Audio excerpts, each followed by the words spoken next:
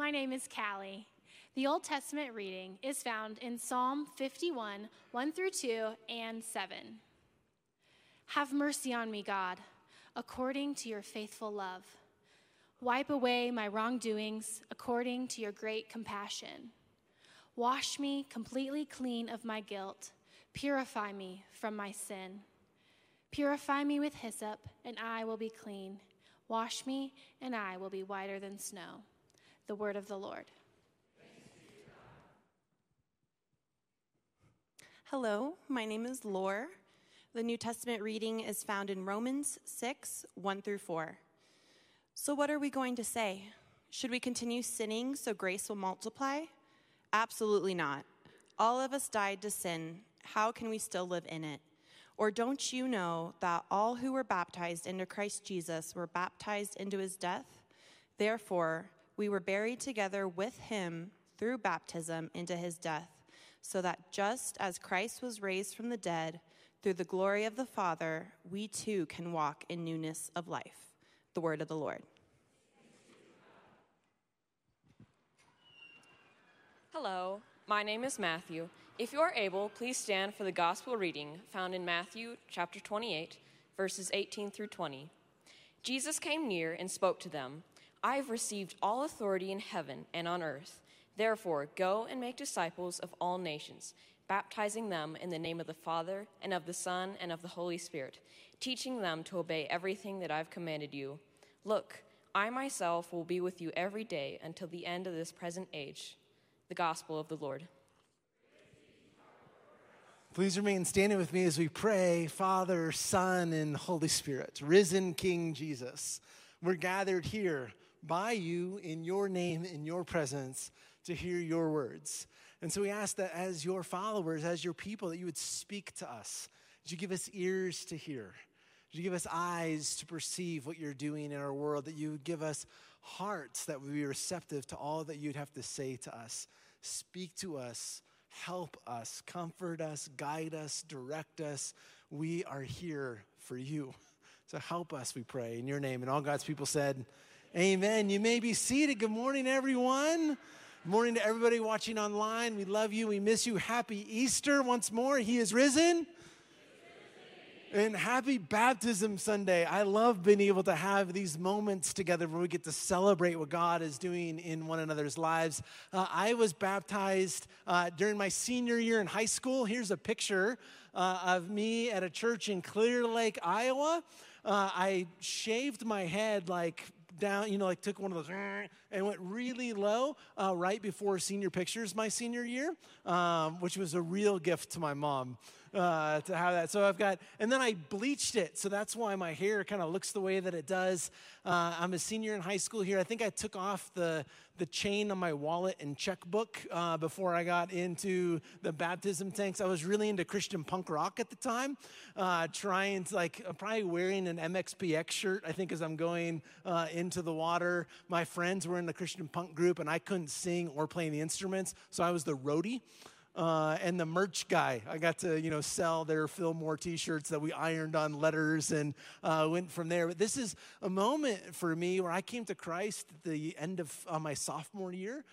Got involved in this church a couple towns away from where I grew up, the end of my junior year, and then senior year was baptized. And this picture reminds me of, that's Pastor Dave there and some of the people in this community who, here I come as a teenager whose life was really unraveling, who had really no deep understanding of Scripture or the gospel or faith or life in church, and, just finding Jesus coming and meeting me in the midst of some of my deepest and darkest moments and despair in life and rescuing me and then connecting me to this people who were so excited to have a teenager coming and joining them in the midst. I remember the incredible welcome that community showed me and the grace and mercy and encouragement and support, the way that they surrounded me toward the end of high school, and even as I was still processing through all that happened to me. So in many ways, this is a picture that represents for me all that God had done in that season of bringing new life to me in some profound ways. But the picture also reminds me of two other things that I wasn't fully aware of in this moment. One is I committed a teenage sin and did not tell my mom I was doing this. Mom, if you're watching again, once more, I am so sorry. In my mind, this was, Jesus had done something in my life that was different than what was going on in my family. And so I went to the waters of baptism. My mom found out later from a friend, which was a terrible sort of moment. And then in those conversations afterwards, I realized that I had unknowingly stumbled into some like really significant theological issues in the church because this wasn't my first baptism. I'm a double dipper. The first time I was baptized was as an infant in a Lutheran church. So here my family had these, kind of connections historically with church. And one of the things that my family did was, hey, when you have a child, you come to the Lutheran church, you have them baptized, and here are their godparents. And that was a part of my story. And I didn't even really know it. I think I'd probably heard that had happened, but it was not something that I was fully aware of. And so not only did I not invite my mom, but I was really ill-equipped to have any conversations about the different ways that the church thinks about baptism. After the service in the 9 a.m., I talked to people who've been dunked 3 times. They were infant baptized, believers baptism, and then Jordan River baptized. From there, other people, they grew up in a Baptist background, and so every time they came to the altar, they got baptized again. And other people whose families really talked to them about infant baptism, and that's the one baptism that they've experienced. Others, the one baptism they've experienced has been believers' baptism. And there's all of these kind of conversations that swirl around the church. And so this picture is this reminder to me of all that God was doing and all that I was completely unaware of at the time. But since the very beginning, the church has practiced this act of baptizing people. This sacrament or this practice marks the entrance into faith and the entrance into the church. Nearly every denomination or every Christian movement, every tradition observes baptism in some way. The Quakers and Salvation Army are two that don't, but nearly every other group practices this. And so it is a central and unifying practice for the church, and also it's been a very divisive issue amongst the church. The Christians disagree about who should be baptized. Some say infants, some say children once they reach a certain age, some say adults only. Other people disagree on when people should they be baptized. Should they be baptized the moment that they place their faith and trust in Jesus or as soon as possible? Others would say no, it should happen after a period of instruction.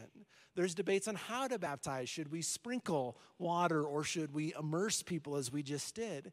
There's conversations about, well, what happens in baptism? Does something actually happen when we go in the waters? Or is it just a symbol of something that has already happened? And we're recognizing that in front of other people. And then there's conversations about how often. Is it one time? Is it repeatable? Should you double dip or triple dip or quadruple dip? Like what? How does this all work out? And each of those traditions, each of them in their best articulation, in their best version of their theology and their history and their explanation, each of them is beautiful in their own right. Each of them has a long history. Each of them has a deep and rich theology. Each of them have scriptures that have informed how they landed at this particular practice. And over the course of the years, what I've come to embrace is the beauty of that diversity and the ways in which I can learn from each of these traditions and help inform even the way that I think about baptism today. Here at New Life, we practice believers' baptism, as you just saw. We baptize kids and adults, usually kids over 5, and adults who've confessed their faith in Jesus. For kids, we do that in conversation and discernment with their parents, and we do a full water immersion right here in a high school orchestra pit. Other congregations, have a different setup than what we've got today. But what I want to focus on while we have this opportunity is for us to reflect together biblically and theologically about what do we believe about this. So regardless of all the differences in practices and those things, which are important conversations, I want us to focus on what do we believe about the waters of baptism. So baptism, like so many of our practices, is actually rooted in the Old Testament, that we find its origin story way back in Old Testament and the practice of ceremonial washing. If you've read through portions of the Old Testament, you find that people are washing themselves or washing things a lot. At Mount Sinai, God tells the Israelites to wash themselves before the covenant ceremony, before he makes covenant with them. Priests are washing themselves before they enter the tabernacle or the temple, and they're washing all kinds of things associated with the sacrificial system. In Leviticus and some of the other books, we see a lot of washing happening, and it's connected to the idea of being clean. But for them, it's not about hygiene. We're not reading this and going, oh, look at them pre-pandemic, making sure they wash their hands a lot of times. Oh, they're such front runners. There was certainly hygienic benefits to all of that. But for them, it was about purity.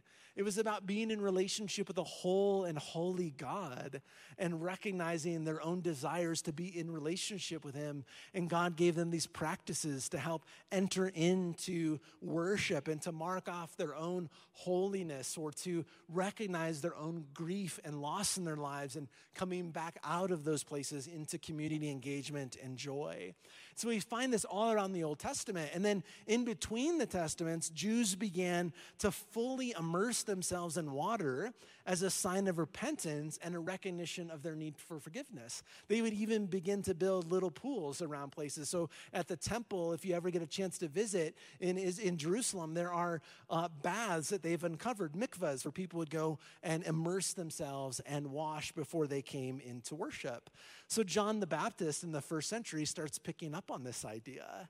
And he begins to proclaim a baptism for the forgiveness of sins. And he's calling people out to the Jordan River and baptizing them as a way to prepare their hearts for what's to come, for Jesus. And Jesus himself is baptized, goes out into the wilderness to be baptized by John. It's that beautiful scene of the heavens opening, the dove descending, and the Father speaking over the Son. And then from there, we find the whole tradition growing up. Jesus telling us to be baptized, baptizing as a way of discipleship making and discipleship process, the early church baptizing. And within the first few centuries, then the church is giving all kinds of thoughts to this in the New Testament and later documents. The church in the Greek-speaking East refers to baptism as a mystery. The way that they talk about baptism in Eucharist and other places is that this is a mystery, not in the Sherlock or Enola Holmes kind of way of like, this is kind of a puzzle, we got to figure out who done it. But more in the sense of the way Paul says that God has made known to us the mystery of our faith that has set before all time to put all things together inside of Jesus. He's making known to us the mystery of his will. So they look at baptism and they say, hey, baptism is a mystery. Somehow, in some way, this reveals God's will. This reveals God's work. This reveals God's character. It tells God's story and ushers us into it. In the Latin-speaking West, they typically refer to baptism as a sacrament. Coming out of their own culture in the West, where in the Roman Empire, those who were taking up government offices, or particularly those in the military, would take a sacramentum. It was a pledge of allegiance. It's an oath saying, I identify myself with Caesar and the Roman Empire, and I pledge to give my life to Caesar and the Roman Empire. And the early Christians were like, you think that guy's the king. He's nuts. So they used that language and said, there's a true king. His name is Jesus. And we're inviting you to pledge your allegiance to him, to receive these sacraments, to make these oaths. And even in those conversations, begin to get a sense for some of the tensions that develop in baptism. One of the main tensions that develops is who's the one who's primarily at work here? Is baptism primarily about God and God's work, or is it primarily about the person who's being baptized and their pledge, their oath? Is baptism more about God, or is it more about us? Is it more of a celebration, or is it an act of commitment? Is it participation in some mysterious way in the grace of God, or is a pledge made publicly in front of other professing believers? And as so often as we wrestle with those questions, the answer is, yeah.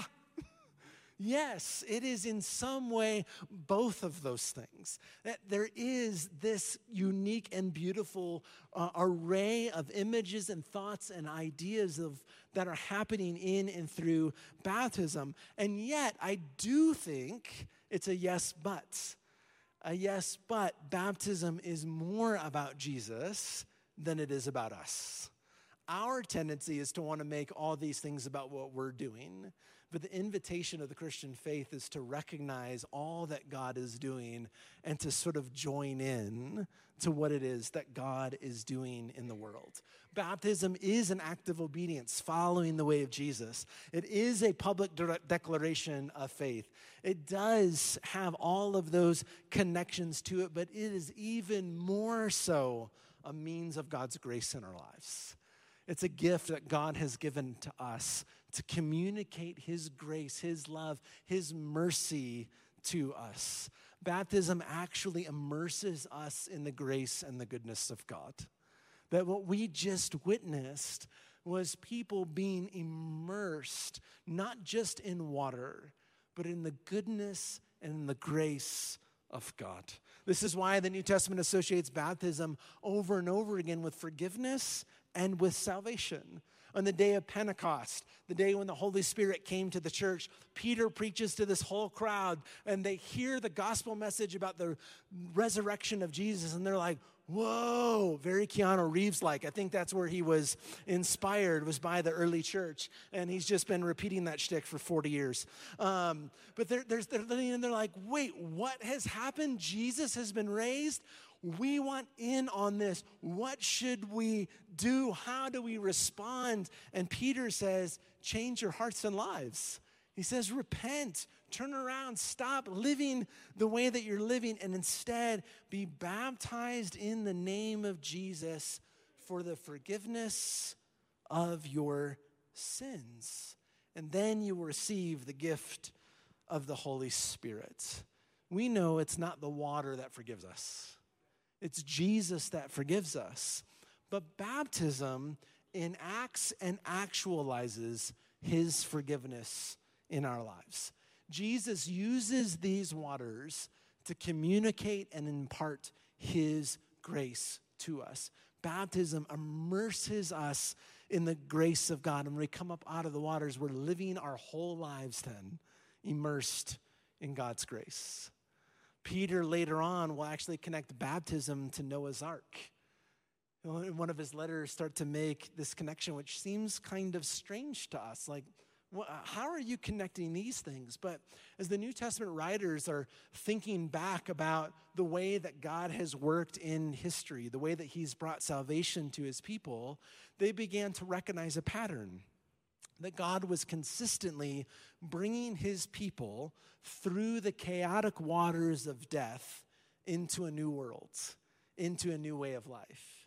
They looked back on creation and saw that the Spirit of God was hovering over the surface of the deep, and God spoke, and land appeared, and life came out of that. That through the waters, all of creation came into being.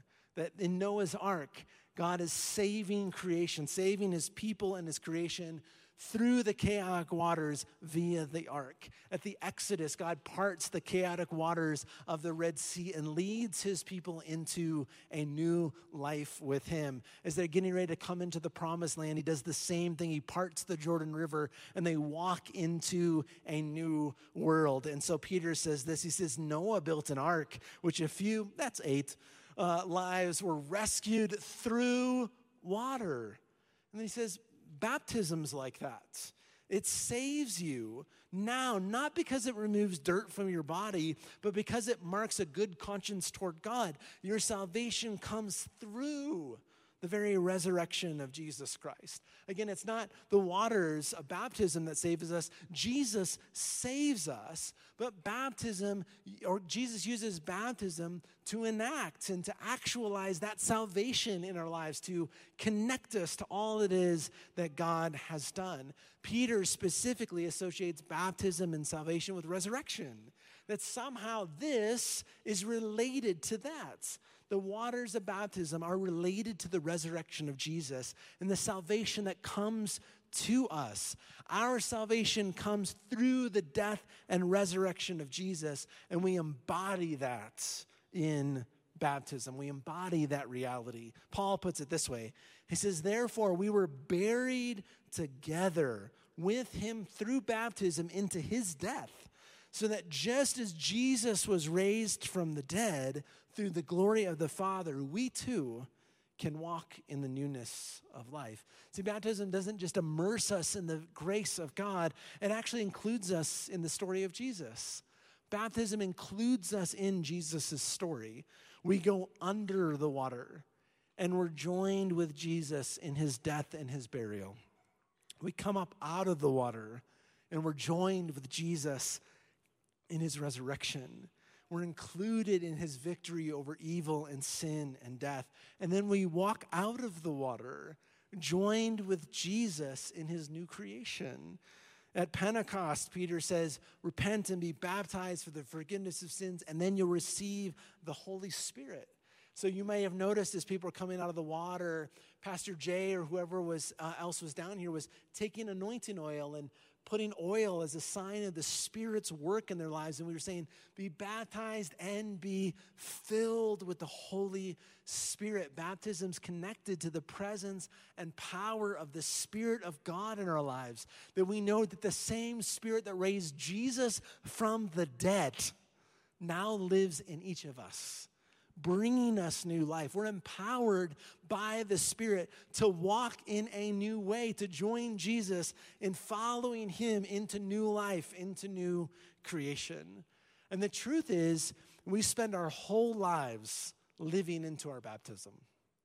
That what happens here is so profound. It represents so much, and God is doing so much through the Spirit that we then spend the rest of our lives learning about that, living into it, growing up into what has actually happened. Our Presbyterian friends in their funeral services will say that in so-and-so's death, he or she has completed their baptism. They've completed it. They baptize as infants, and they look at their whole life and say, from that moment till this moment, they've been living out the reality and identity of their baptism. Because at baptism, we are given a new life. We're given a new name. We're given a new identity. And we spend our whole lives living into that. Another way to put it would be to say that baptism actually fully identifies us with Jesus. It identifies us with him. It includes us in his story and identifies us as his. We're baptized into the name of the Father and the Son and the Holy Spirit. It's a way of God saying, I'm putting my name on you. Paul says it this way in Galatians, all of you who were baptized into Christ have now clothed yourselves with Christ. In the waters of baptism, God places his name on us. If you've been baptized, God's name has been placed on you, which is really significant if we think about that. Many of us spend our lives dealing with various emotions or feelings or experiences of being unwanted, being unwelcomed, feeling unloved. Some of us experience that from our families of origin, a profound sense of rejection, profound sense that we don't fit or that we don't belong. And then we spend our lives sort of looking at other relationships, whether in dating relationships or in marriage or in friendship groups and elsewhere, just saying, where do I fit? Where do I belong? Who will welcome me? Who will accept me? Who will embrace me? Who are my people? And wondering, where do we find this kind of thing? And what Jesus says to all of us is like, you find it here. I want you. I accept you. I embrace you. I claim you as my own. I want to put my name on you and include you in my family. This is one of the ways that Jesus is showing us just how great his love is for us. And then we're growing up into that. We're trying to learn how to live that out. The image that comes to my mind sometimes, if you ever seen like a little kid in a backyard or a playground that puts on the jersey of their favorite player, right? So in Colorado, maybe if you grew up here, you used to put on a John Elway jersey or maybe a Peyton Manning jersey. I don't know if anybody does this with Russell Wilson yet, but maybe this next year will be hope. I'm not as confident as you Bronco fans are, but maybe. But there's a sense like when you put on that jersey that you see the little kid like out there in the backyard and it's like, I am Peyton Manning, and they start running around. Well, they're not really Peyton at that point then because that guy didn't run. Right? He's like just stood in through. He hadn't run since Tennessee, you guys. Like this, calm down a little bit. But there's this sense like this is who I am. And then I start living into that. And there's a playfulness about that. But I think it gives us a little bit of an image. We're now God's kids. We're now in Christ. We've been clothed with him. And we spend our whole lives saying, okay, now how do I live my life like Jesus would? How do I throw a ball like Peyton? How do I live like Jesus? We're clothed with him. We're living in to that new identity that we've been given. Some of us spend so much time wondering, like, who am I? Who am I really? And have all kinds of challenges wondering who we are. And the baptism waters tell us who we are. We are the beloved daughters and sons of the Most High King. That's who we are. We are God's kids. We are his. We're accepted and redeemed and restored and given new power to live in a new way. And we're not alone in this. We live in a hyper-individualized culture. So sometimes we want to make baptism more about us than about God. And correspondingly, we want to make, or correspondingly, we'll make baptism about me and Jesus. Like baptism's just about me and Jesus and us doing our thing and, just that's all that it's about. But in the New Testament, whenever someone's baptized, they're baptized into community. Baptism is about Jesus and it's about the church. It's about both those things. When Peter preached that message, 3,000 people were baptized. It says they were added to their number. They were added to the family. Today across New Life, we're baptizing over 300 people across our 8 congregations who are coming into our family at our different congregations. 1 Corinthians puts it this way. Paul says, we were all baptized by one Spirit into one body. Whether Jew or Greek or slave or free, we were all given the one Spirit to drink. It's Paul's way of saying everyone who is baptized is united by the Spirit into one body, into one family, regardless of our previous state or our previous identity. Black, white, brown, male, female, rich, poor, white collar, blue collar, no collar, Republican, Democrat, whatever you want to go, all of that gets buried under the waters. It says, you know what the most important thing about any of us is? That we are the rescued and adopted sons and daughters of God.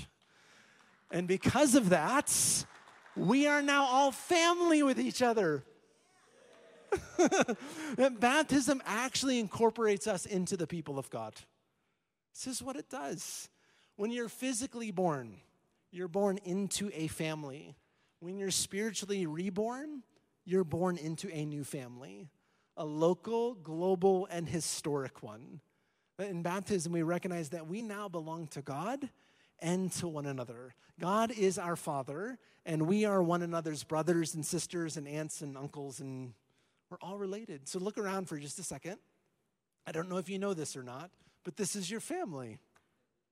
This is why we do things like greet time. So we're like, why do we do that in the middle of service? Can you imagine going to a family reunion and no one talk to each other? Some of us can. Some of us are like, yeah, that's my family reunion experience. Like, there's this group over here and this group over here, and we're just like, can this be over? But here, it actually matters that we greet one another. It actually matters that we get to know one another's names. When we say, hey, if you don't have plans after service, please take someone out to lunch or to coffee, it matters because we're related to one another in Jesus, and we're trying to learn how to do that, which means that we actually have to know one another. And the hope is in all of those moments here at Greet Time, in the lobby, at meal group, on teams, in our courses, is that you begin to build community and connections with your family. And that becomes actually a network of discipleship and care that happens. So that maybe you're sitting here and Greet Time comes and you go, oh, wait a minute, I don't see Bill today. I wonder where Bill is. And then you send Bill a text message tomorrow and say, hey, Bill, I missed you at church today. I was praying for you. Is everything okay? Or maybe you're in your meal group or your course and you notice, oh, I didn't see Deborah today. I hope Deborah's all right. I'm going to pray for Deborah right now. We're going to look for her next Sunday. Okay, she wasn't there. I'm going to call Deborah and say, hey, Deborah, I missed you this week. Is everything okay? Do you need anything? How is life going? We want a place that we're known and that we can know other people, that we can be known and know and actually find the kind of community that recognizes when someone's not here. But that takes all of us doing that together and building that whole fabric of relationships and networks so that we can live into who we are. We're a new family. This is actually why baptism is typically done at church with one another. It's a communal act and a communal celebration. We don't baptize ourselves at home. That's not baptism. In the name of the Father, no, that's a bath that you're adding, religious language on top of. No, baptism is not something we do for ourselves. It's something we receive, right? Someone baptizes us and we're brought into a family. It's not something we do ourselves. It's a communal celebration. And so today, I want to invite all of us back to the waters of baptism. If you've never been baptized and you were here and you were watching people get baptized and you're like, oh, I forgot that was today. I would like to do that today. It's not too late. After the service, Pastor Evan and Emily will be here and we can baptize you after the service. We'll invite people to stay and watch and celebrate with you. If you're going, oh, I don't have a change of clothes, good news, we have some for you. We've got towels, we got a change of clothes. But if you're sitting here saying, yeah, but my mom doesn't know, wait till next time, okay? Just call her and say, hey, this summer or this fall, I'm going to do it, Mom, and I'd love for you to, watch online or to be there if you can. From experience, wait on that one. But you can come down afterwards or join us at one of our next baptisms that are coming up. But if you have been baptized, then I want to invite you to remember your baptism. This is a practice that we do every time that we baptize here at New Life Downtown. We have an opportunity for all of us to remember our baptism. None of us remember our physical birth. All of us are grateful that we don't remember our physical birth. And yet we celebrate it every year. Right? Some of you may have grown up in homes that you didn't get a chance to do that. It's one of the things I love about Royal Family is they recognize not everybody had birthday parties. And so our Royal Family Kids Camp for kids in foster care throw birthday parties for kids in foster care that have never had one. But for many of us, we got a birthday party every year. And it took the date that we were born and it filled it with all kinds of meaning and significance and joy. It's like, I'm 10 today, I'm 13 today, 16 today. And parents are like, But we got to celebrate all of those moments together. Joanna just turned 75. 80. You're 75. 75 and 80. Just this last month, celebrating those moments. Sorry, Joanna, you just look so much younger. We get to celebrate all those moments. It fills it up in the same way. That's what the idea of remembering our baptism is. It's that we remember, oh, this is true for me. I was under the waters of baptism, and now I'm learning and living into that. It's a way for us to come back and to remember our baptism and to look back and say, oh, it's been 5 years. For Brandon, it's been 6 months. You can look back and say, look at all that Jesus has done in my life between now and then. Look at what Jesus has done. Oh, yeah, I remember. And we can mark it and say, I'm learning to live into my baptism. I'm learning who I am. I'm growing into the name of Jesus. I'm growing into my faith. Look at what he's done. And so during communion, we'll have 3 servers up front, and the first we'll have a bowl of water for you to take and put your fingers in and say, okay, I remember my baptism. And to make the sign of the cross on your forehead just as a way of internalizing and remembering and saying, okay, this is true for me. To remember that you have been and you continue to be. Your whole life is immersed in the grace of God. It's a way to remember that you have been and you continue to be included in the very story of Jesus. It's a way to remember that you have been and you continue to be identified with and by Jesus. That he claims you as his own. It's a way to recognize and to remember that you have been and you continue to be incorporated into the great family of God. It's a way to recognize all that God has done and to celebrate. And so we invite you to do that today. Either come and join us right after the service if you've never been baptized, or to place your hand in that water as you come forward to communion and say, oh yes, thank God that all of this is true of me. As the worship team and as Pastor Blake come forward, we come here now to the table. And what's true of baptism is actually true of the Eucharist. That this is more about God than it is about us. And this is a way of recognizing and celebrating and receiving the grace of God in our lives. When we're born into a family, we're born physically in water. We're born out of water into this new family, and then we're sustained and nurtured through meals. It's the way that we grow. Same way is true for the church. We're born spiritually in and through the water, and we're sustained every week at the table. This is the nourishment that we receive from the grace of God. He continues to give himself to us and fill us with everything that we need for life and for godliness. So as you come to the table to remember your baptism and to receive the sacrament of Holy Communion, I'm going to invite you to just take a moment and to pray. Maybe today what you're really needing Jesus to do is to remind you that you're not alone, that you're part of the family of God. And just ask him to do that. Would you remind me? Would you connect me? Would you help me to find community and to find friends? Maybe he's even challenging you to, step out and to meet people and to say, okay, I'm gonna try this because it's been hard. Maybe today you need to be reminded that your true identity, your truest identity rests in Jesus. That's the most important thing about you, that you're his. Maybe today you're carrying guilt and shame and just feeling so overcome by the things that have happened in your past. You need to be reminded of the grace and forgiveness and salvation of God. And ask him, as I receive today, as I remember baptism, would you remind me that you have washed me white as snow, that I have been forgiven? Would you teach me how to live into that? Maybe you're just at a stuck place in your faith, and you need the Spirit of God to come and help you break through. Maybe it's a remembrance day that the same Spirit that raised Jesus from the dead is at work in your life today. Say, Spirit of God, come and help. Where it is, just ask Jesus today as we prepare our hearts to come to the table.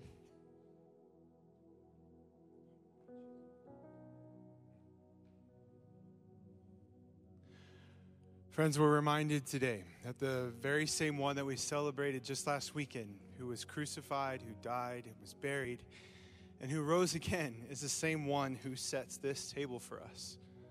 This is Jesus' table. And what that means is that all who believe that Jesus is the true King of the world are welcome to receive, regardless of your church affiliation or your background. And if that doesn't describe you, we're so glad that you're here, that you came to be a part of this day, of this service, to seek after this Jesus with us. We encourage you to keep coming, to keep asking questions, to stay on the journey, and we hope that you partner with us on that journey to see more about who Christ might be. And if you are willing to take a step toward Jesus today, I invite you to join us as we all confess our sin together, asking for Christ to forgive us, and as we placed our trust in him for our salvation. Would you join me in this prayer? Most merciful God, we confess that we have sinned against you in thought, word, and deed, by what we have done and by what we have left undone. We have not loved you with our whole heart. we have not loved our neighbors as ourselves. We are truly sorry, and we humbly repent. For the sake of your Son, Jesus Christ, have mercy on us and forgive us, that we may delight in your will and walk in your ways, to the glory of your name. Amen. And friends, it's my joy now to announce this good news to you. These words are true not because I say them, but because of what God has done for us through Jesus Christ our Lord. So would you open your hands and receive again the mercy of God? That Jesus died for us while we were yet sinners. And this proves God's love toward us.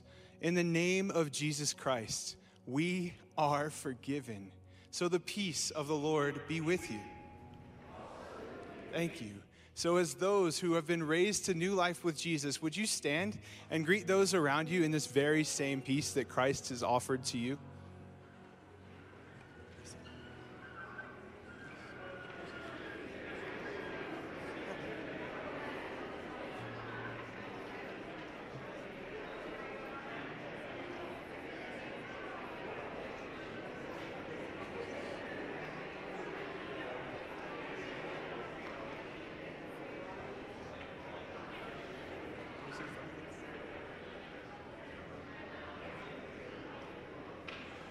Let's join together as we make this proclamation that Jesus is here and his Spirit is with us. Lift up your hearts. We lift them up to the Lord. Let us give thanks to the Lord our God. It is right to give him thanks and praise. Amen. Would we do that together? We praise you. Yes, Lord. It is a good and joyful thing to give thanks to you, Father Almighty, for you formed us in your image. And you breathed your life into us. When our love failed, your love remained steadfast. When we were unfaithful, you sent your Son to be faithful on our behalf. And it's in this story that we see the faithfulness of God. That on the night he was handed over to suffering and death, our Lord Jesus Christ took bread. And when he had blessed it, he broke it. And he gave it to his disciples and said, "Take, eat. This is my body, which is given for you. Do this in remembrance of me." And after supper, he took the cup. And when he had given thanks, he gave it to them and said, "Drink this, all of you. This is my blood of the new covenant, which is shed for you and for many for the forgiveness of sins. Whenever you drink it, do this for the remembrance of me." And so, in remembrance of your mighty acts in Jesus Christ, we proclaim the mystery of our faith. That Christ has died, Christ is risen, and Christ will come again. So as those who are part of the priesthood of all believers, would you stretch your hands out toward these elements with me or open them up as a way to invite the Holy Spirit to move in this place? So Father, pour out your Holy Spirit on us and on these gifts of bread and wine. May they be for us the body and blood of Christ, that we may be for the world the body of Christ, redeemed by his blood. By your Spirit, make us one with Jesus, one with each other, and one in ministry to all the world until Jesus returns in final victory. Amen. At this time, I'll invite our servers forward. And friends, these are the gifts of God. They're given for us, the people of God. Thank you, Debbie. Thank you, David. Receive them in remembrance that Jesus died for you, and feed on him in your hearts by faith and with thanksgiving. So if this is your first time with us, we invite you to scan this QR code to get acquainted with how we practice communion here at New Life Downtown, or you're welcome to just follow along with those around you.